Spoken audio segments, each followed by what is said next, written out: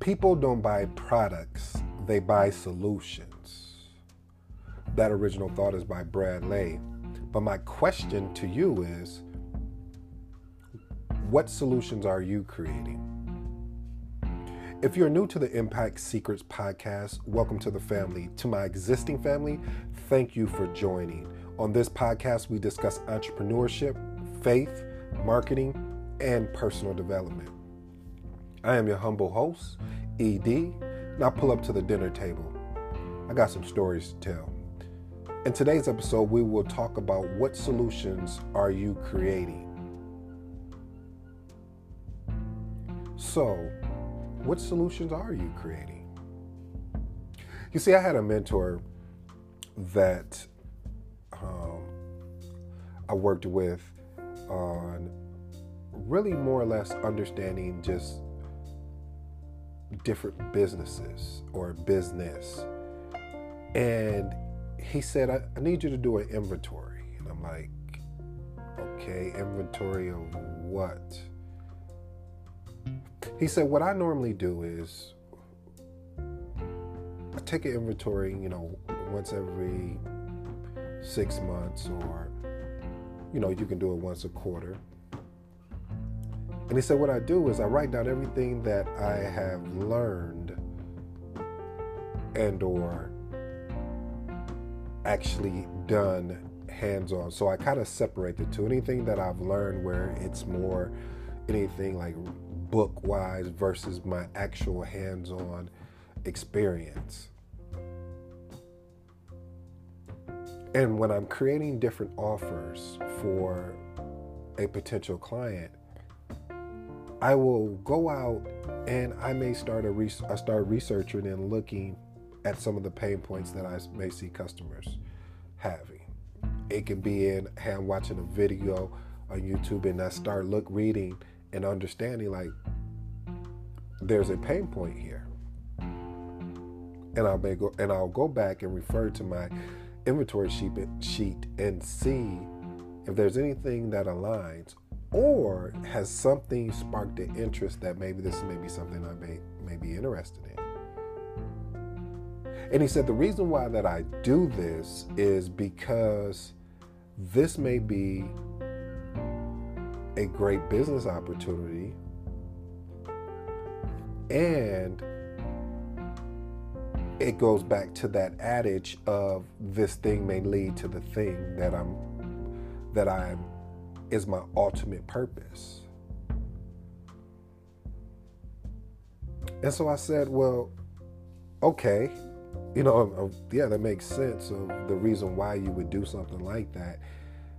And I never really thought about it like that, because you're really it's sort of like you are taking everything that, you'd be surprised on things that you may have learned. And it's not that you forgot it. It's just that since you're not using the skill, you just don't even really think about it until you may be placed in that situation. But having this inventory sheet really helps you because it gives you an opportunity to create solutions which were really our offers in our world as marketers or entrepreneurs, I guess, because you really want to provide value. And see, that's I've seen, now that I'm really, as they say, 10 toes down into this, to marketing. And I mean, like, if you were to ask me, like, what my first love is now, is marketing. And it's not because some, gold or shiny image, because that can happen. But it's so many moving parts when you look at marketing. From when you look at it from a digital, let's say digital marketing, but it's still the same, online or offline. It's the psychological aspect of things, from your emotions to someone that's very logical, or someone that you have to have fear-based. So you're always having to create some type of offer, but the offer has to be able to address the problem. So when you're addressing the problem, you're in turn you're creating the solution. And I remember when I first started, I ran that's another thing, guys, make sure you become huge experimenters of life. But I've kind of mentioned that before, so I won't go into depth about that. However, when I started selling on eBay, I would try different things. Like I would still am or still are. I would literally create different offers. Now, I remember recently I created an offer on eBay just to test it out to see what happens. And I created it like I had a value ladder because I really wanted to see what the importance was. I already knew based on the sales and the customers that I was getting that this offer that I was creating would definitely work for them because they would buy either one or two of the items and they wouldn't buy the third one. So I'm like, why they're not buying this third one? It really, it complements the other two items. So I said, okay.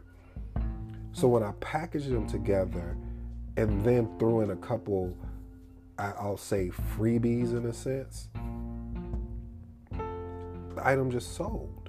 So I'm thinking to myself, wait a minute. I didn't do anything. Only thing I did differently was outline from a context as far as verbiage. I just say, hey, I got a couple bonuses, and these two items match with that item. That's why I just recently went on Amazon and I noticed they're really good at this too, where you buy an item and they'll say, hey, that item plus this item will really go together well.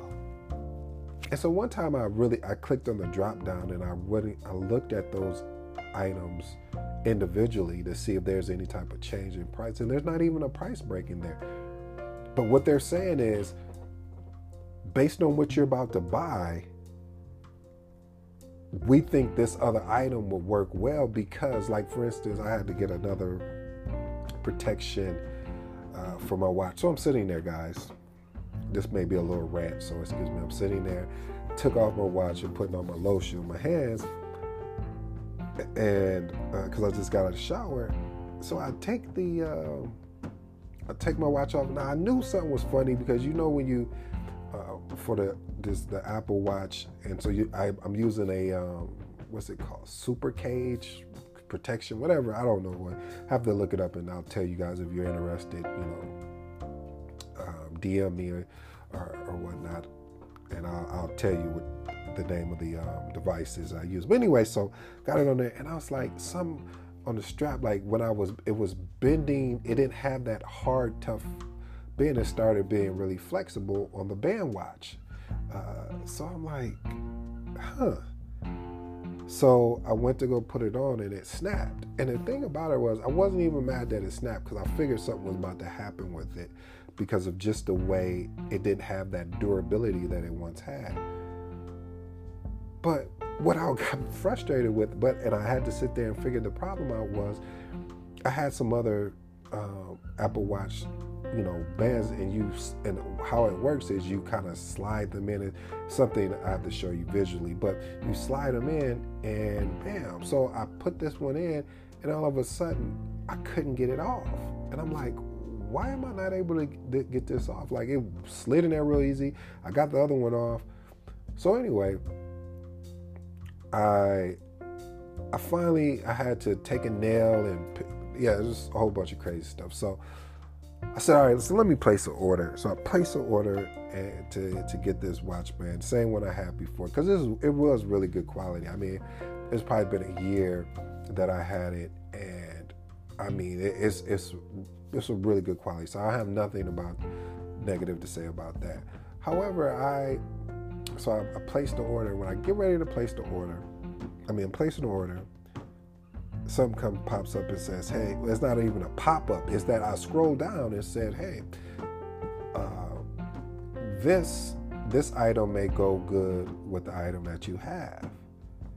And what's so interesting about that is how they created that particular solution is with this particular, let's call it a Apple Watch protection over your Apple Watch.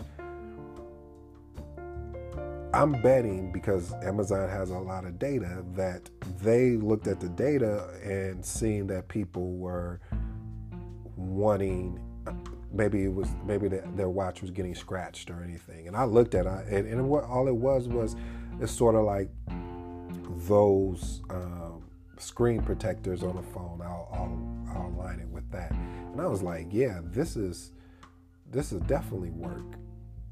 But it wasn't no high pressure. They didn't pop up out anywhere. I literally had to scroll down because, Russell talked about it, and I don't know if it was in .com Secret or Expert Secret, he talked about 3 kinds of buyers. You have an emotional, a logical, and a fear-based buyer.